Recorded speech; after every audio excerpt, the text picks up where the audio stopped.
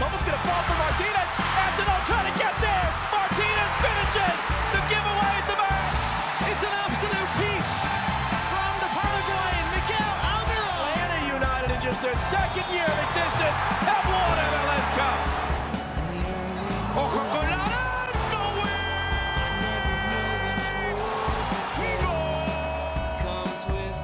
Five Sharp Final, JCM Jones from the Mothership and DirtySouthSoccer.com. Sometimes Joe Patrick from 90.9 The Game, Dirty South Soccer. All the time is over there. Joe, lots of takeaways here from a game that had it all. It had Did it have it all? There were a couple shots. Everything but a goal. Some people got fouled. There were lots of fouls. Atlanta's the most fouled team in the league, y'all. We got it. We did it. I was joking to you. It seemed like Red Bull's tactics is it's like the hockey tactic, and I know we have some hockey fans in our audience. But it's like it's like dump and check or something where you like hit it long and then everybody runs forward and then you just tackle and try to win the ball high up the field and then score. And honestly, it kind of worked out for them as well as it could have, I guess. Yeah, they get a point on the road. Atlanta gets a point at home. Meh. We kind of have two games to talk about, I guess, that are pretty meh. Yeah. Both more against than New York meh, teams. I think. More than meh. Yeah.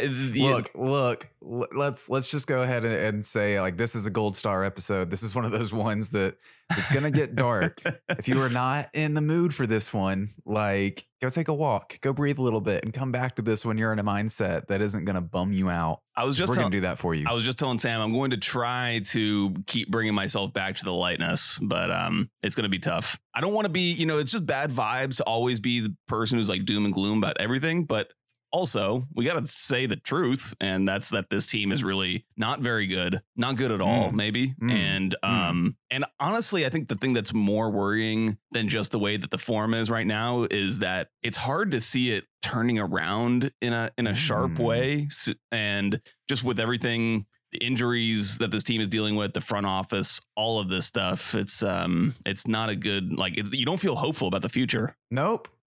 Oh my God, I've already gone into the darkness. Bring me back. That's a good thesis statement for this one. Now that we've said all this not positive stuff, we do want to say we want to say positive things about our intro song. The intro song is Chances by Kurt Castle. Thanks, Kurt. Got to get that in. Thanks, Kurt. Each one. A couple other things to check out as well before we dive deep into this. Check out the patreon.com/5stripe-final.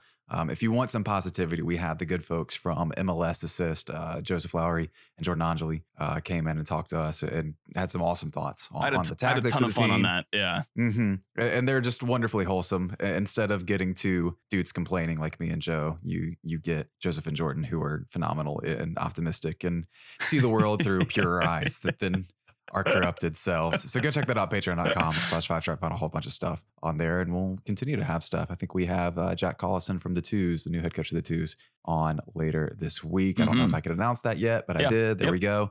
So keep an eye out on that. Keep an eye out on this as well. This is business time.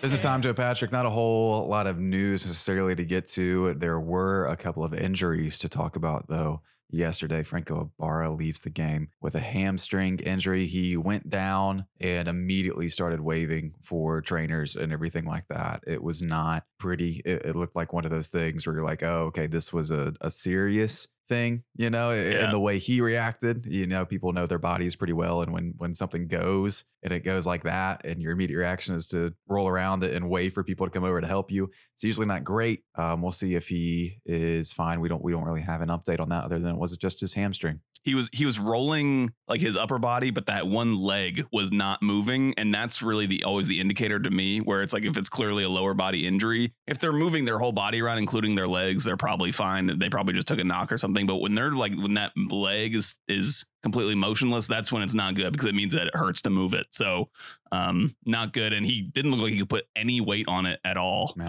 coming off the field. So that's worrying. The only good news about it, I guess, I mean, it's never good when a player gets injured, but I thought it was Brooks Lennon at first from where we were in the press box, and it was kind of on the right side. And I think that, I don't know who is more irreplaceable at this point now because you already have so many injuries in central midfield as well. But it's just not good. Not good. Yeah, that's just it. On top of everything else right now, who's going to play in midfield? Do you want to play in midfield? Do I want to play in midfield? Like, who's going to play in midfield? We don't know at this point. I guess Mo Adams is going to get a shot. I guess so. It's so threadbare right now. It really, really is. On top of that, Jurgen Damm did not play yesterday at all. I did not see an update on what exactly the injury was. I'm assuming it's a knock, quotation marks, right? Probably the same thing he has been dealing with for a while now. Didn't get in the game. Was not in the 18. Don't know when he'll be back as well. So cool. I assume that it's the same hamstring injury that he was dealing with before the break, but that's tough. So yeah, that's kind of where we are right now as the team continues to get more and more depleted. The results get worse. We'll talk about maybe a bright spot, I guess, though. Josef Martinez will be back soon as Venezuela crashes out of Copa America. Yay. Which, like, for us, I mean, it's kind of exactly what we wanted, but it's a bummer for him, of course. But we do get Josef back soon at the very, very least. And you have to imagine that will help things just a little bit. So kind of going into the optimistic side, I really do think it will be a huge addition. I think that this team will look much, much different when he's involved because, especially when we're in the press box, Sam, you can really see where Cubo Torres's lack of pace just it prevents a chance from even from the possibility of a chance occurring, because that if you have Josef Martinez able to sprint in behind, then there is not that only that option available, but just that run would make other options available. And you can just see, like, there have been times where they try to play that ball into Torres and he just has no chance of getting there. And then it's really demoralizing because sometimes when that happens, it's early in the game and you think you should still be fresh enough to get to it. But I do think Josef will make a big difference in this team when he returns, obviously. It's not even really about, it is about pace, but it's also about just general athleticism. He can't jump. He can't really change direction very well. And like, you look at older strikers who are kind of successful in creating space for themselves, that they've kind of learned how to do that. Cubo is a guy who his body is not doing the things it used to do, and he hasn't learned how to be creative enough to get around that yet, so he's still kind of playing the same way and he can't do it. And it's weird too, because I think he's still in his 20s, I believe. He's not as old as I think a lot of people think, just because of the way he moves now compared to what he was earlier in his career, and the fact that he kind of came on as a teenager. But yeah, and hey, the good news also with Josef is that he actually hasn't logged any minutes in Copa America. I don't know if he ever play. No, so he should be fresh. Obviously he was down, not able to participate in some stuff with COVID-19. Maybe that affects fitness a little bit, but I would think that he's been training and should be able to come back in. And I would think he can slot in right away in the starting lineup in this game next week. There you go. There's some optimism there. So now let's get into these last couple of games. This is Sports Prime Game Time. Sports Time Game Man, Time. I don't even Sports it feels like the bump for Sports Prime Game Time is a little too goofy for the solemnness of this. Game Time, Sports Prime Game Time. Sports Prime Game Time, Sports Prime Game Time. Sports Prime Game Time, Sports Prime Game Time, yeah. Sports Prime Game Time. Joe, Patrick, 2 games to talk about basically, and we can do it real quick. Atlanta can't create. They just can't create. It's just how it is at this point.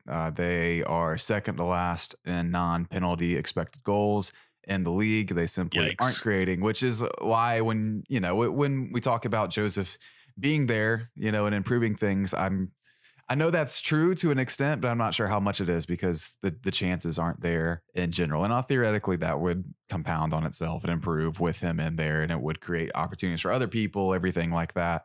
But even still, it's not like we're gonna plug him in and suddenly be able to create the chances we need to create, right?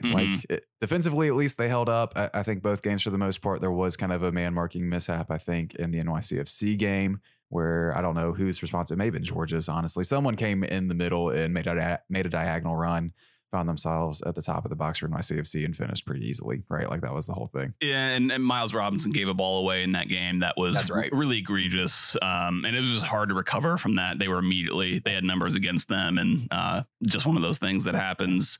I totally agree with you in terms of like the way this team is creating chances. It's not good because there's nothing really coming through the middle. It's like all down the wings, and you can make do. Like you can obviously sometimes your more creative players are on the wings, but really with it, when you look at Atlanta United, it's like Atlanta United's creative players and Ezequiel Barco and Marcelino Moreno aren't really doing any of the chance creation. It's all through these kind of Hail Mary style crosses from Brooks Lennon and George Bello. Those seem to be kind of the biggest chance creators. And then there are some times George Bello finally made his way into the golden zones of success in this game against the Red Bulls late, where he was able to cut a ball in. And that was honestly one of the biggest chances of the game that Atlanta had. It created kind of a goal mouth scramble. And they had a couple of those at the end of the games. But overall, there doesn't seem to be like a cohesive style of a method to create chances. Like when Tata Martino was here, you could like so visualize the patterns of play, the passages of play that this team would have over and over and over again. And even when teams knew it was coming, they still couldn't stop it because it was just so effective. The players were so effective in those roles. And you just don't see that kind of continuity at all, especially with this team in the attack. In the attack, it still seems like they're just trying to completely improvise. When they get up there, there's no kind of set, pattern of what they want to do. And that's discouraging this deep into the season. And it's never a good sign when it feels like, Marcelino Moreno and Ezequiel Barco are just kind of freewheeling it out there. And I continue to have concerns about, something that we've been hinting at for a while now, but Marcelino Moreno, he will have some really good touches. He had one late in the first half, I think it was in the game yesterday, where he was able to like kind of flick a first touch over somebody and then he got taken down. We were kind of joking. It was like a clear path foul. But that's kind of every once in a while, and a lot more often the touch is super heavy and it kind of takes away all attacking momentum from this team. And so it's just frustrating to see that happen over and over again. That's a good point. That's a good check on me, because I think yesterday I was one of those people. I was like, "Oh wow, did you see that?"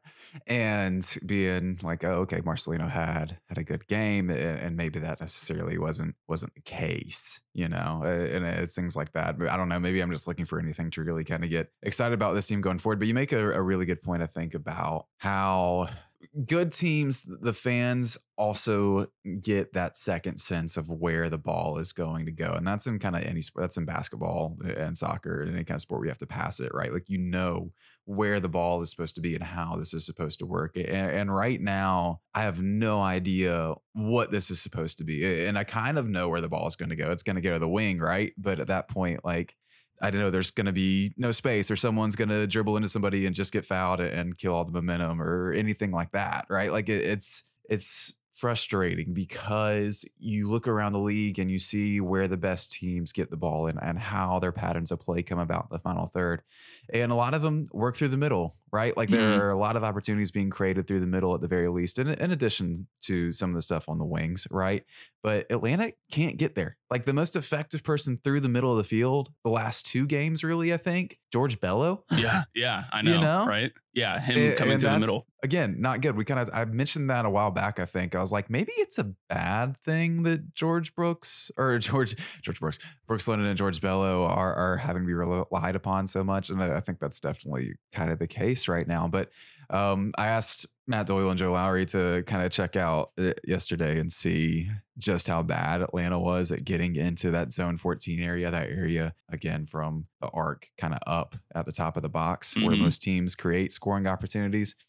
It's just not happening. The pass chart from yesterday is hilarious. It's like there's a big arch right around that area, and Atlanta can't get the ball into it. I mean, even the chance I mentioned just a bit ago when George Bello finally got it into a good zone inside the box, that happened when he was essentially, looked like to me, he was playing as a second striker. When Jake Mulraney came in, Mulraney was kind of the guy who was playing that wide space, providing the width for the team, and George Bello was making those runs through the middle, and they were able to actually find him. I wonder if that's something, maybe not, I don't know if they'll continue to do it with Bello, but I wonder if they might move or rearrange some personnel to try to figure out if they can maybe run something more like a 3-5-2 to give Cubo Torres some help, or obviously Joseph Martinez might be back by next week, but It's just what was originally how the team was originally set up was not working. It hasn't worked. And again, like it's so hard because you lose a guy like Emerson Hyndman in central midfield, who's such a key player for you. He'd played all but 7 minutes of the season by the time he left. That's huge in terms of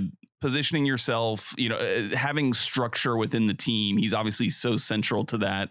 You're playing this game yesterday without, we mentioned Jürgen Damm, Josef Martinez, of course, all these players that are missing, and it makes it so much harder to be fluid and effective in attack. But still, it's like this team was like really not creating much of anything. I think they had 4 shot attempts in like the 74th minute, and then they had a kind of a cluster because they had a couple goal mouth scrambles in the end of the game, but there was nothing cohesive or regular about their attacking play that gave you any kind of sense of hope in the game, honestly. And that's what's kind of as crushing as anything. Mm-hmm. Yeah, no, and you talk about George getting to the inline there and creating that chance, right? Like that's something we thought was going to happen way more, especially at the beginning of the year, right? In those first few kind of Champions League games and everything like that, we thought that might be where Atlanta United could create a lot of their chances, which would be a little bit different from the league norm, but you can do it. I mean, Manchester City are pretty famous for getting to the inline and playing cutbacks and everything like that, but they can do it from multiple positions, right? It's not just going on the wing and making a run past somebody and getting there, right? Like they can play the ball from the middle of the field and play it into space and have people get there, right? And Atlanta simply can't do that right now. So the only way they can get the inline is to have their 19-year-old fullback play second striker and run around a couple people and somehow get there, right? That's not good. Yeah. That's not encouraging at all. I don't like to keep on going back to like the Tata Martino era, but it's something that it's a common reference point that we all kind of know. And how many times would like Julian Gressel and Tito like hook up on that right side? They would do like a little like weave, they'd pass and move around each other, and they would be able to find those golden areas. And then Gressel was so famous for that kind of pullback, cutback. He wasn't always a traditional whip in across like Brooks Lennon was. And I think that honestly, that kind of service would suit a guy like Cubo Torres a lot more. And you would just wish that Atlanta United could have done that more, but they just aren't able to. They don't have that kind of cohesiveness to be able to make those movements and know where your teammates are running on the field. It's just tough and hard to watch. Like that was really what I came away with at the end of the game. Like that was difficult to watch, which is never what you want to say. Came away from that and was like going to meet some friends later in the day to go watch the Hawks. And I had to text them and be like, I am so sleepy. That team bored me to death there. I was at the stadium. I've never been, well, probably not. That's probably not true. I've probably been as bored at the stadium as that game, but it was close to the top. Right. And that's frustrating. I want to say too, real quick, one more negative thing. Sure. People do the thing where they compare Brooks and Gressel, which I totally get it. Similar positions and everything like that. But what Gressel could do that Brooks has not shown this year, and maybe just hasn't had the opportunity to do, but Gressel could move inside. Gressel could play through balls. Right. Yeah. And Gressel could get a shot off. Right. Gressel could score and everything like that and move centrally a little bit. And again, maybe Brooks just hasn't tactically had the chances to do that. Maybe Brooks doesn't have the personnel in front of him to give him the confidence to do that, right? But that was something that did happen from that wing back position with Gressel just a little bit more, and I think that was influential. Yeah, definitely. I definitely agree. I mean, Brooks Lennon is more physically gifted than Julian Gressel is, but Julian Gressel had great, I would call it like vision, just his vision to see passes. Mm-hmm. Even a lot of times his quote unquote crosses almost acted more like a through ball because of the angle they are coming in at. And Josef Martinez was so good at reading those angles and making the correct run. So, with Brooks, it's like he gets into good positions and you can't fault him at all. Like I think Brooks Lennon has been one of Atlanta United's more consistent players this season. But at the end of the day, if that's all you have, if like his service is kind of your primary chance creation, like then it becomes easy to defend. If you can have something going in the interior where he's kind of the secondary option, where if Barco gets crowded out, then he can spray it out to an open Lennon. That's the kind of service that you want, because then the defense is scrambling. You have to pick up marks when the cross is coming in. But as it is right now, it's way too predictable from this team. And so it's just not very effective, or it's not as effective as it could be. And I kind of feel bad for Brooks because he has put in such solid shifts this year. I did want to transition to something a little bit more positive in the game, which is that the team did keep a clean sheet. And I actually did think that they played well. I mean, again, I kind of joked about Red Bull's dump and check tactics, which I think really feeds right into Atlanta's back three's hands, which is like Atlanta has 3 good recovery defenders, and they are just, that's like, if there's one thing that they really excel in, it's just snuffing out those kinds of those long counterattacking type situations where you just have to track back one-on-one. Anton Walkes is so damn good at it. He's probably the least athletic of the 3 that were back there, but he's so good at positioning his body, reading the play, marshaling players just away from dangerous areas. So I want to give those guys a shout out at least. I know Alan Franco came in and made a mistake right away, but I did think that later on he settled into things a little bit better. Yeah, that was just super disheartening to see that, because like, you know, in his brain, he's like pushing and like wanting to do things really, really well. And sometimes your brain just breaks. Like it's just going to happen. And for it to happen in that moment was less than ideal. And it probably is going to color people's opinions of him just a little bit. Right. But overall, it was much better than when they went to a back 3 against Philadelphia the other day. Right. Yeah. It was just much more improved, which is encouraging. And I think we had a whole bunch of questions about whether or not we should shift to that. And we'll get to those during the questions. But let's get dark again. And this is probably the darkest part of the entire show. Hold on to someone you care about. And if you don't have that, oh no, we care about you. We care about you, but we're going to be a bummer here. So let's see. Well, we talked about this being an extremely important transfer window for this team, right? And I think that is true from an on-field and off-field perspective. And we had always kind of wondered, like, what would be somewhat of a breaking point, I guess, for fans if this team continued to struggle like they have, right? And I think we're dangerously close in a way that we haven't been before, right? Just kind of looking around the stadium yesterday, there were empty rows in a couple spots. And not like COVID empty rows, like empty rows, you know, like I think it was the lowest attendance of the season. Supporter section honestly was like 3/4 of the way full, I would say. Yeah. And I mean, granted, they were making a ton of noise, but I just always use it's like that longer falcon wing part of the stadium. And I was talking to you. It's like I always like you look at it like a barometer of fan engagement or fan interest. Like how full is it? You know, and that was as low as I'd seen it in quite some time outside of the COVID stuff. So it's worrying. And then like you look online and you see people's comments and everything like that. And they're like, yeah, this is just I'm just not as interested. I'm not engaged. I don't really care for anyone on these teams, and we get it. That's the thing too, right? Like it's understandable to an extent. So here is what I am thinking as far as this transfer window. And I'm thinking that if you are in the front office, this transfer window is here to save everything that you have created. And if that means that you have to take a financial hit as a team to make that happen, you simply have to do it, because what you have created is a team that has been applauded for not only its play on the field, but of course the attendance and everything like that. That has been a continuous source of pride. The atmosphere as well has been that, but people have always wondered, considering that it is Atlanta, you know, and we can put the bad sports town shit to rest and everything like that. But there are certain elements of that still there to an extent, right? Where you kind of have to be entertaining to keep people engaged. Sure. Yeah. You know, if this team is not going to be able to do it, then you will have the potential to really kind of set yourself back from that perspective as well. And that should scare the ever living hell out of everyone at Atlanta United. Yeah. And so let me see if I'm reading you correctly, which is that what you're kind of encouraging or hopeful that the team would do is to kind of cut your losses in some places. You know, like if you have to sell a player like Ezequiel Barco for much less than you maybe would optimally be able to get, you still need to do it to create an opportunity for yourself to bring in a player who could change things. Not only that, you need to do it, and then you need to 100% make sure that this next signing not only grabs folks' attention, but makes them pay attention on the field. Like you look at what NYCFC has just done with Tyus Magno, who was like this extremely lauded Brazilian player, youth player coming up that caught everyone's attention. And now they bring in this other kid, Thiago Andrade, who comes in and scores a goal in his first substitute appearance, then last night scores in his second substitute appearance to win the game in the 95th minute on a full sprint from the other side, doing an incredible play.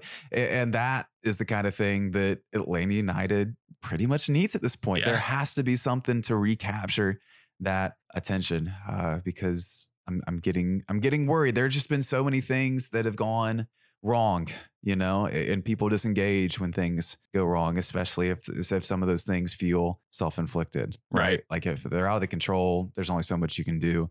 But when you have people leaving the front office, when you have mistakes being made in the transfer market, when you have the team playing flat tactics wise right now, those are things that are in the control and they're not going well.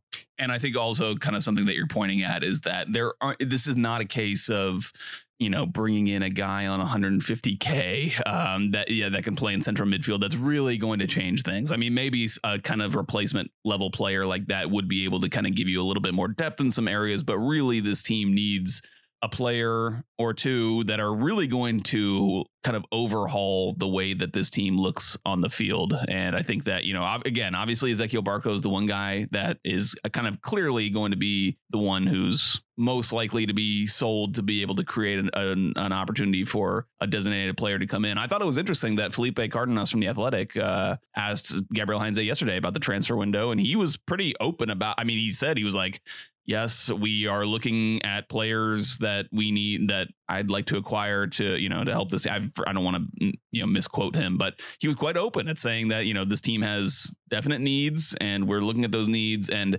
it does give me a little bit more optimism that Heinze is in the building from a recruiting standpoint. Because when you look at the signings that have been made recently, especially the big ones, they wouldn't give you a lot of optimism otherwise without Heinze involved in the whole recruiting aspect of it. If you look at Jurgen Damm, Mateus Rossetto, Marcelino Moreno, you could have questions about. Barco is one, although he was signed well before. But again, I think that everybody listening probably gets the point, which is that I wouldn't want to leave this necessarily purely up to the current front office that's involved. And it's just good that you have somebody like Heinze there that knows players, it knows the market very well, and also could be a huge, chip in trying to actually get them to sign on the dotted line to come to MLS. But yeah, it should be. You put it in our show sheet here. It's the most important transfer window in team history, and I think you're right. I think that this is a big one and they can't let it go to waste. I think as well, you have to do something to change the fact that fans have no connection to these players right now. Yeah, I was walking out of the stadium yesterday and I looked up to the right and saw this massive mural, hybrid art installation piece of Brad Guzan lifting MLS Cup with all the players surrounding him. And I could look at each one of those guys and know what they were about, know their personalities on and off the field. I could understand them. I had a connection to those guys. And with this group, I've heard it from multiple people. There's just not that same thing. So whether it's the next guy who comes in who has maybe a personality on or off the field that actually gets people inspired in a way that someone like even Tito did, the way someone like Miguel did, the way someone like Leandro did, Parkerson Larentowicz even, man, or whether it's presenting them through your social media, presenting them through the media itself and allowing us to have access to them and highlight them as folks people should be interested in. Something's got to change there as well, because people don't care about Marcelino Moreno, Yeah. People don't really like Zeke. I'm going to be honest, and that goes back to him being a knucklehead 3 years ago in the Vasquez situation, right? People don't connect with this team right now, and that needs to change. Well, and I would also say that winning plays a part of this, right? Because if you're winning, those players are going to be much more willing to open themselves up to fans and show more of their personality. I feel like with this team, especially these last couple of years, is that the results have been so poor and they can feel the tension in the fan base and in the stadium and all that they don't want to expose themselves, which I kind of understand. But that was one of the beauties of the way that this team launched, was that they were entertaining, they were fun, but they were also winning enough so that they felt proud of their accomplishments and they could, be open and felt like they could be themselves. And it just doesn't feel like this team has that kind of It's just not the same kind of spirit that's in the group right now. And so I think that it all plays together with one another. It's not just one thing or the other, but I definitely agree with you that is it's a problem in terms of just engaging with the fans and having the product be something that people want to spend their money and take their time out of their Sunday afternoon to go see, which is becoming harder and harder to come by. People were literally giving away tickets yesterday and they weren't being picked up. Yeah. For like that's where we're $20. Yeah, exactly. That's exactly. Me. So, yeah, exactly. So just to highlight this, we had some folks pretty unsolicited give us their thoughts on this, right? And that's kind of what pushed me over the edge here to go ahead and, say something like this. But we want to read them all in full because, I mean, these are true. Like, we want to give everybody kind of the full rundown of how people are feeling about this situation right now. Right. And this may be not. This is not a full sample size, right? Sure, like this absolutely. Is not everybody. This is small sample size, but it is indicative of where some people are at. So, Bad Side Bob, who is one of our Discord people on the Patreon, says this. He says, "So I'm a founding member, and work brought me back to the 706. I had the opportunity to go since I drove my family and father-in-law to the airport today. However, my buddy couldn't make it, and I was absolutely okay with missing the game to get some downtime at home before a work week. I watched the game and couldn't be happier with my decision not to go. At any rate, I doubt I'll renew my tickets since it's a logistical nightmare to get to ATL from Athens, and this team will probably stink of Boca Negra for years. It seriously went from the MLS 2.0 to the MLS I laughed at in college when G Blanco was a stud for the Fire. I've been anti-reactionary since we've hired FDB, but I'm just fucking tired, y'all. I'll continue to watch the games and find ways to not give Sinclair Broadcasting my money, but I just can't justify going to those games anymore, and I can't even get people to buy tickets for dirt cheap this year. I'll always be a United fan and never forget the first game at Bobby Died at the Benz, but I cannot pay for the dollars for this shit when I can just pay $10 a month for premium ATL content right here. Thanks for coming to my TED Talk." So there you go. And obviously,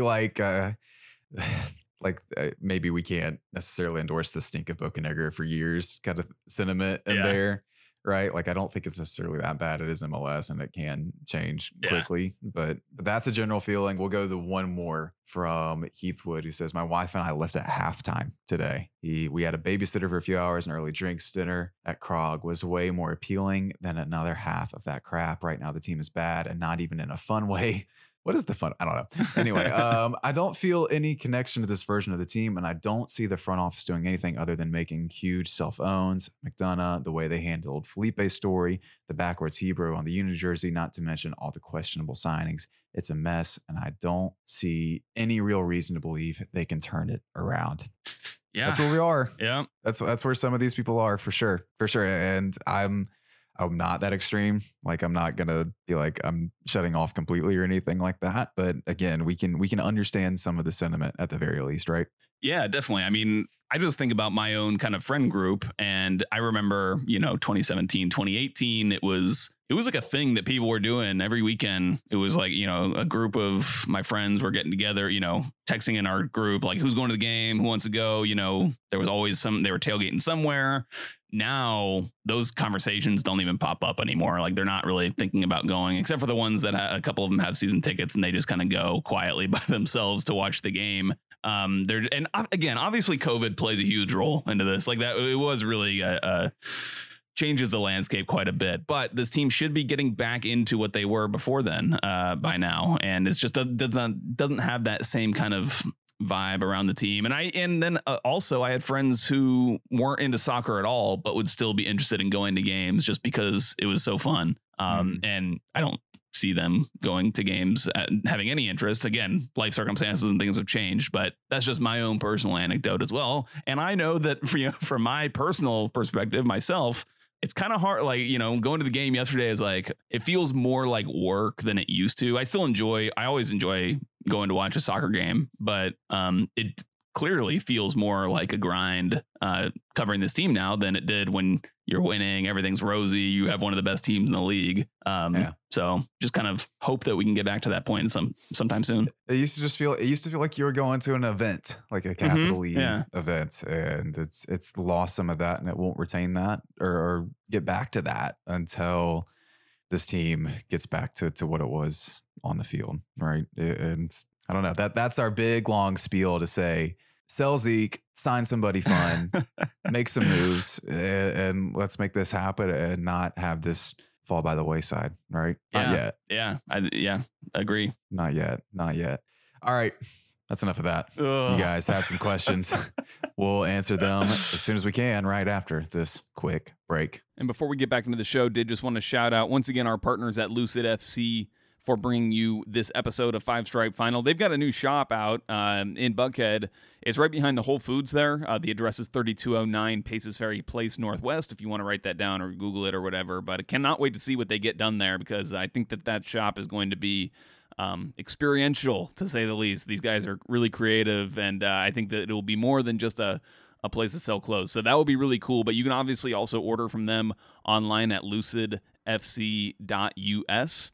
They've got their new Spring-Summer 2021 collection out now, which you can buy right now online, called This is a Modern World. It's really cool stuff. The collection brings nostalgic, psychedelic party nights of the past to the new modern lifestyle. I've checked it out on their shop. It looks really cool. The products on this line will be sold exclusively directly to you on the Lucid FC website. That's where you get it.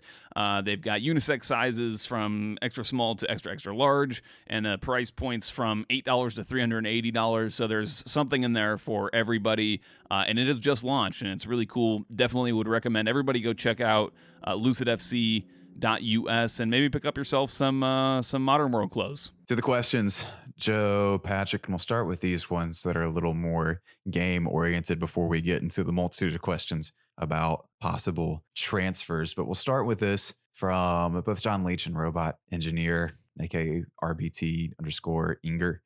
He said, John Leach says, what should we take away from the way the second half went? Is that a type of play sustainable for the team as currently constructed? It wasn't perfect, but was definitely an improvement in my opinion. And Ribbit Inger asks, I feel like we've recently transitioned from never connecting with players in dangerous goal scoring positions to sometimes connecting, but not being able to finish. Cough, cough, Cubo, cough. Is this becoming more of a Jose-sized hole in the team the last few matches, or am I just grasping at straws for something encouraging? So I think we need to get into kind of the second half and maybe our takeaways from it.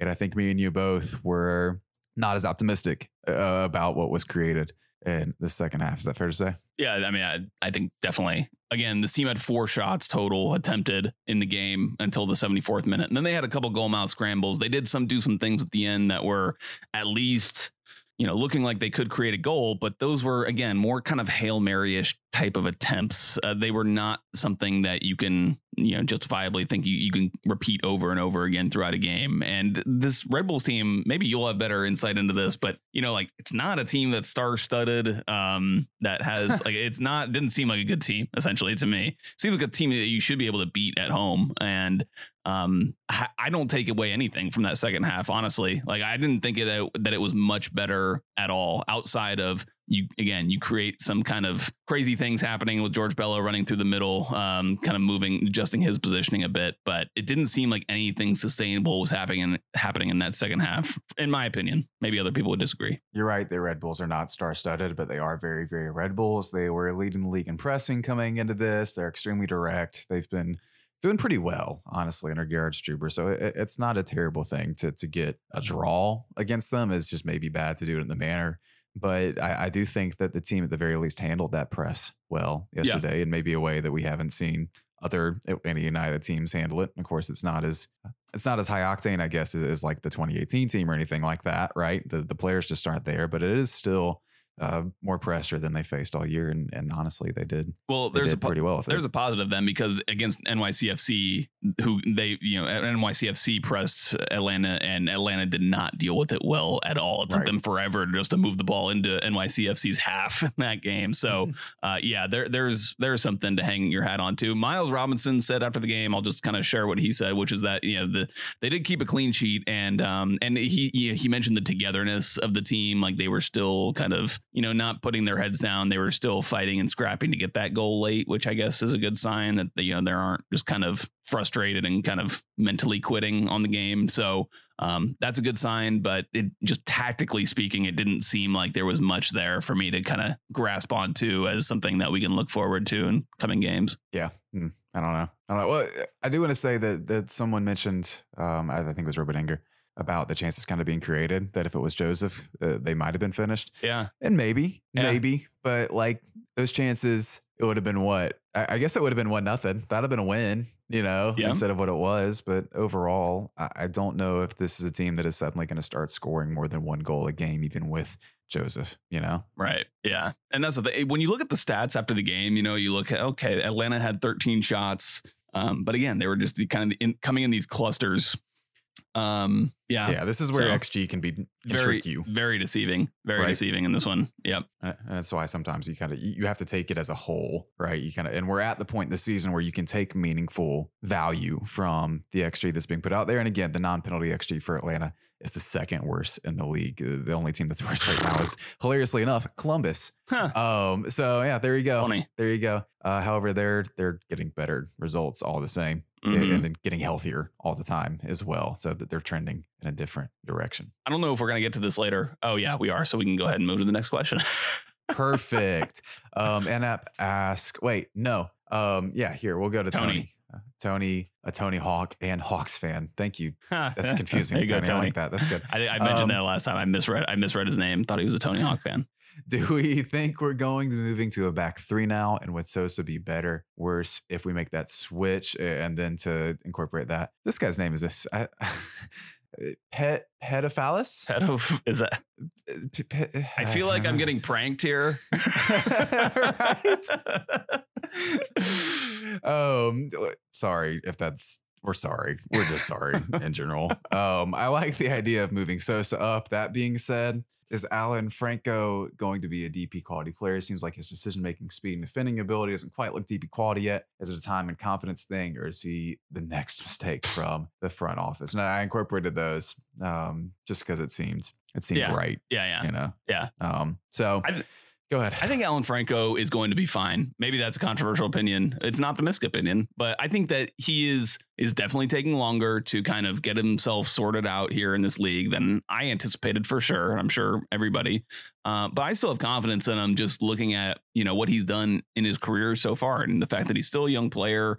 I think he'll be fine. It's like he has the yips or something. Like, I feel like he just needs to get some playing time and kind of, once he kind of gets through the initial, the yips, I guess is the best way I can kind of phrase it. Then he will settle in and become a solid player. I think that he can still be a guy. No, I don't think he's not a DP. Like, he is a DP right now, but he won't be long term. They'll be able to buy him down once they can move him enough TAM off the books. And that's a whole nother thing where they could actually open up 2 DP spots, possibly, depending on what players they would be willing to sell this transfer window.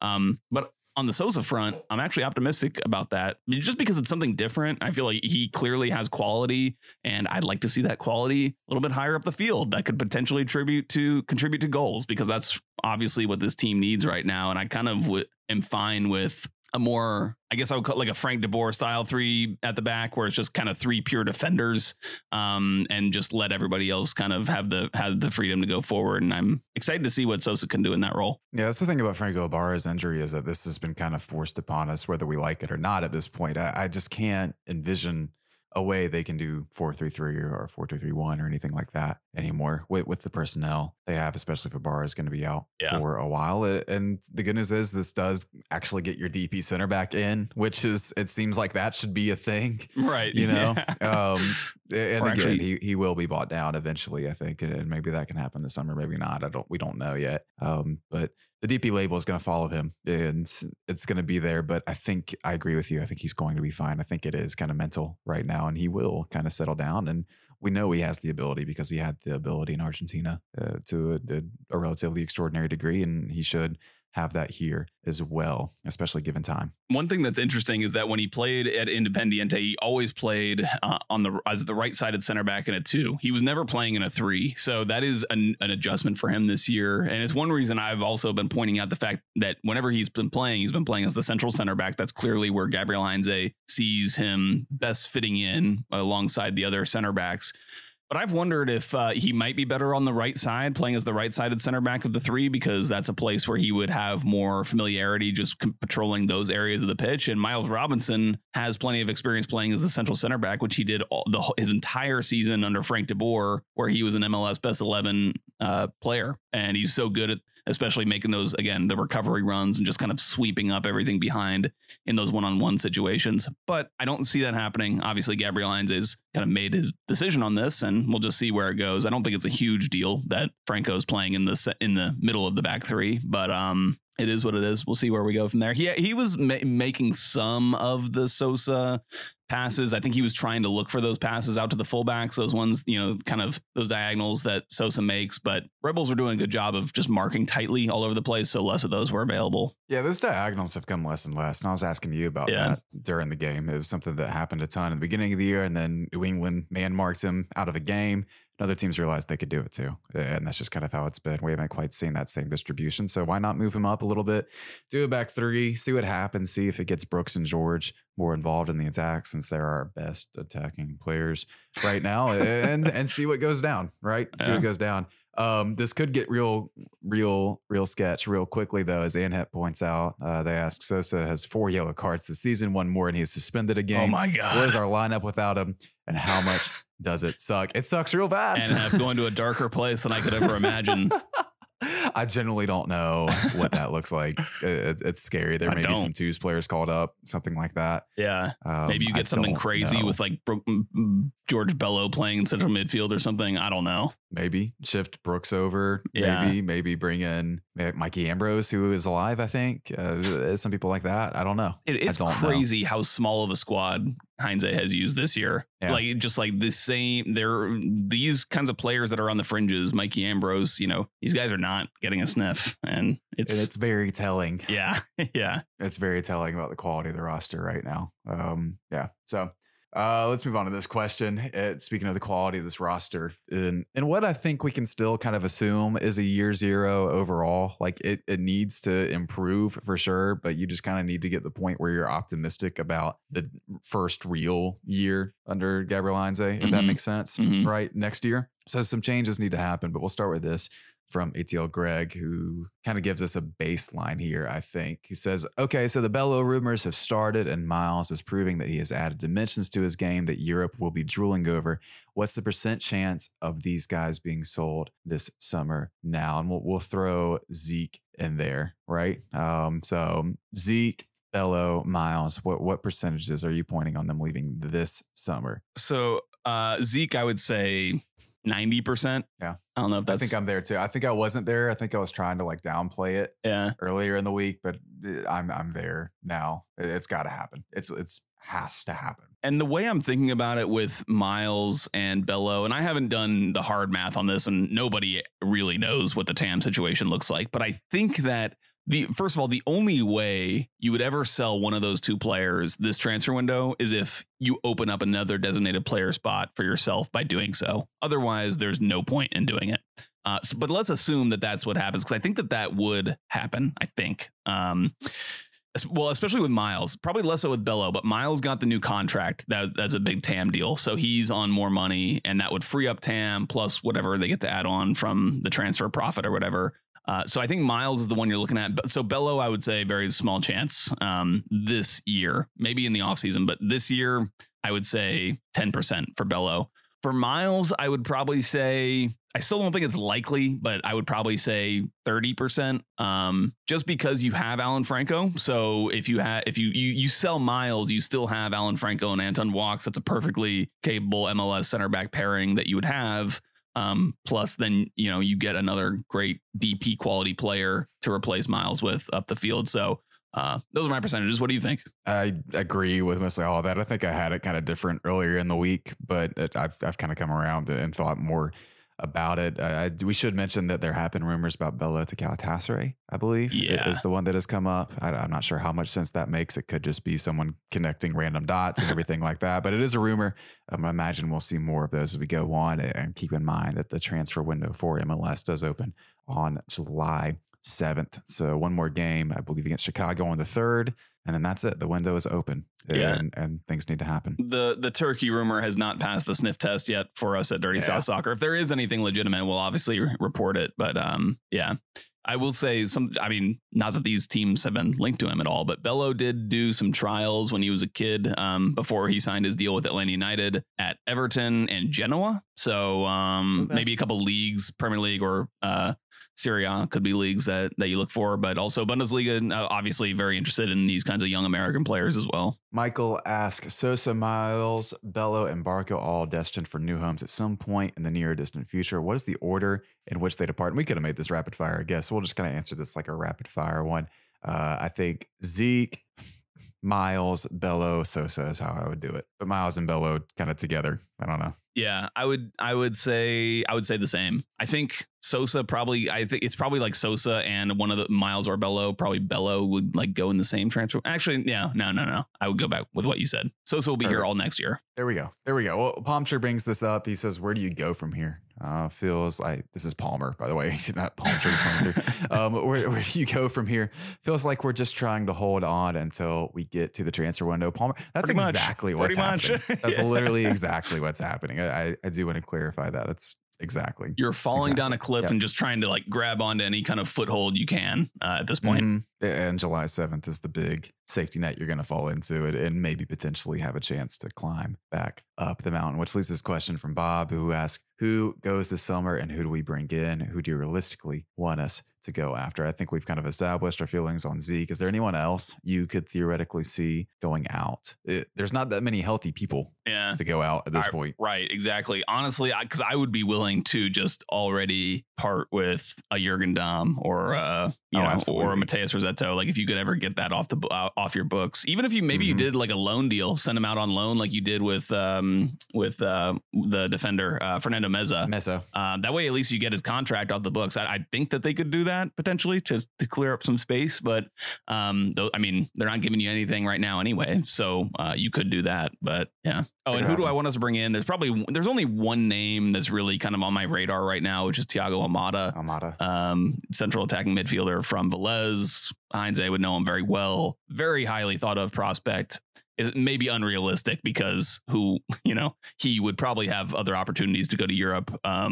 And maybe at one point in time, it was desirable to come to Atlanta over maybe a lower tier European team, but I'm not so sure now, unless they just offered a ton of money. That's the one thing that they have. If it's occupying a DP spot, MLS teams can offer more money than a lot of these players would be able to get in Europe. I'm going to do this differently.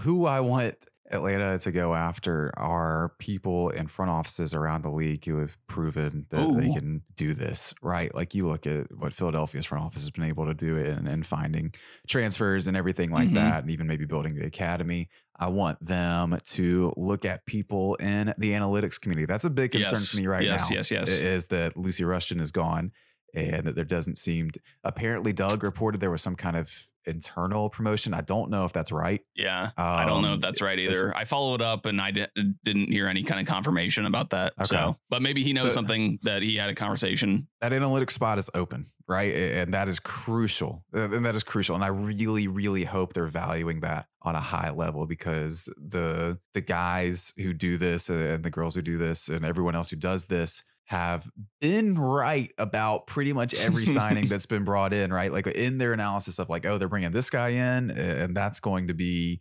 a mess. I don't get it. Or this is the guy in and it's going to be good. It's almost always pretty accurate. They have this information. They have the willpower and resources to do this, to make sure that teams are signing, even if it's just like getting John Mueller from American Soccer Analysis and like paying him money to do your analysis. Like they need to have that base, right? It can't just be the scene from Moneyball where the guys are like, oh, his girlfriend's ugly, he doesn't have any confidence, right? Like it can't be that. And that's where I'm kind of concerned. I want them to take this opportunity that there has been all these changes in the front office to bring folks in who would not only challenge them, but, progress the evaluation of players, because they have missed when other teams are routinely hitting, like Philadelphia. I love that. I totally agree. That for the long-term health of the club, that is the most important thing to do right now. Absolutely. We'll go to this last one from Brock, who says, if we were to sell Barco, what do you think the fee would be?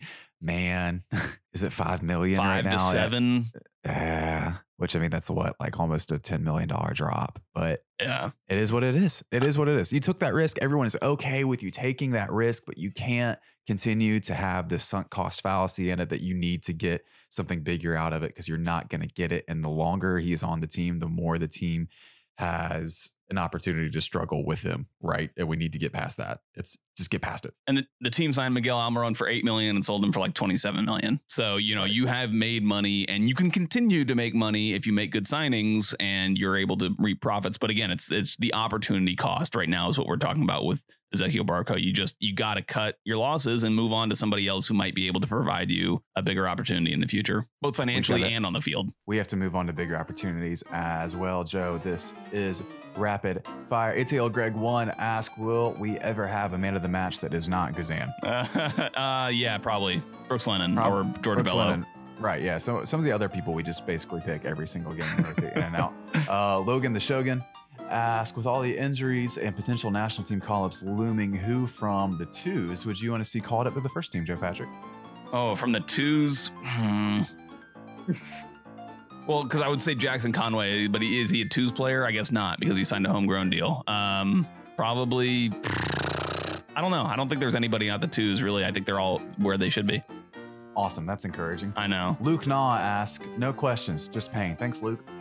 Kevin asks, the more I watch, the more pissed I get about how we got here. Each passing game points more and more towards a lack of talent on the field. Bait and switch. That's not really a question. That's also just a general feeling. But yeah, I feel you, Kevin. Yep. Bar asks, which admittedly older free agent who has a track record of scoring for any team in MLS would you want to pick up during the transfer window? I'm Carlos Tevez. Yeah, that's exactly right. I'm hoping they're not looking to that option. There needs to be a far greater rebuild and emphasis on what we're doing than that. And it's not buying another backup striker who's basically just Kibo, right? Yeah. Right? Yep. Speaking of Kibo, Def Dave asked, does Kibo have incriminating photos of Heinze? I don't know, man. I don't know. Maybe like Heinze is he's got photos of him like looking at a 3-5-2 on a blackboard. And it's still just insane to me that he played 90 minutes yesterday. I get starting him. I will concede that, but give Jackson Conway 20 minutes, 30 minutes to give himself some game action. Sorry. Do something different. Literally anything different. It's not working. ATL Greg 1 asks, why does my heart feel so bad? Why does my soul feel so bad? Joe? Because it's not the way that it was. You know that this club can be something greater than what it is right now. That's why it feels so bad. I was going to say muscle confusion, but I don't know. Tony Hawk and Hawks fan asked, we need a winger or a better midfielder? The answer is yes. Bad time. Yes, Bob asked, okay, you're going to have to help me here. Would Heinze put Daniel Day-Lewis and my left foot ahead of Kubo and the depth chart, or behind Kubo but still ahead of Conway? I don't know what this is. However, I think we're onto something here. I think that Kubo may in fact have been replaced by Daniel Day-Lewis. And that is what's happening here. Daniel Day-Lewis in the role of a lifetime as Kubo Torres, the Kubo story.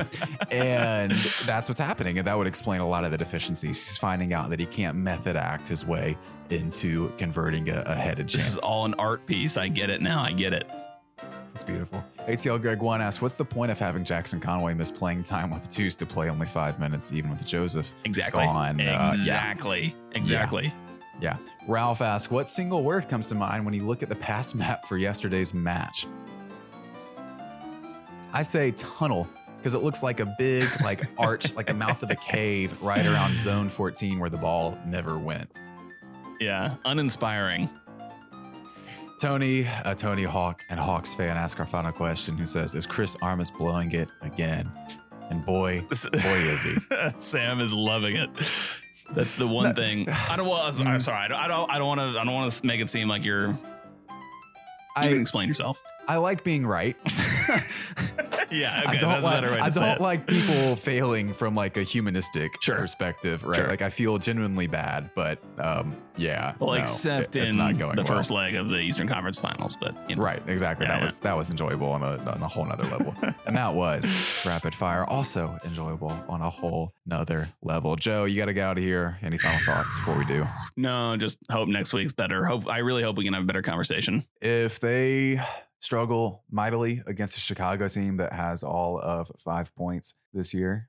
We need to have even more serious conversations, but they might, because that's just where this team is. Maybe it makes for a more pressure packed game because of that, because the situation would be so dire if you lose that game. Exactly. Well, people need to be fighting for their spots on the team, I think, is how it needs to work, right? Because again, fire, and then 4 days later, transfer window is open. And things need to begin happening immediately. That things need to have been being worked on already. Transfer window open. Let's go within like first couple of weeks, I think. Right? Definitely. Got to get people back. Got to get the folks back. We'll get Joseph back. It'll be fun. It'll be fun. Everything will get better. We're going to make it, I think, possibly. We'll see. Thank y'all for making it with us. Again, check out the Patreon, patreon.com/5/5 Stripe Final. We appreciate everyone who's subscribed so far. Over 160 plus of you so far, but we love each and every one of you who listen. Get at us if you want on Twitter and everything like that. We love you. Let's get out of here. Bye, y'all.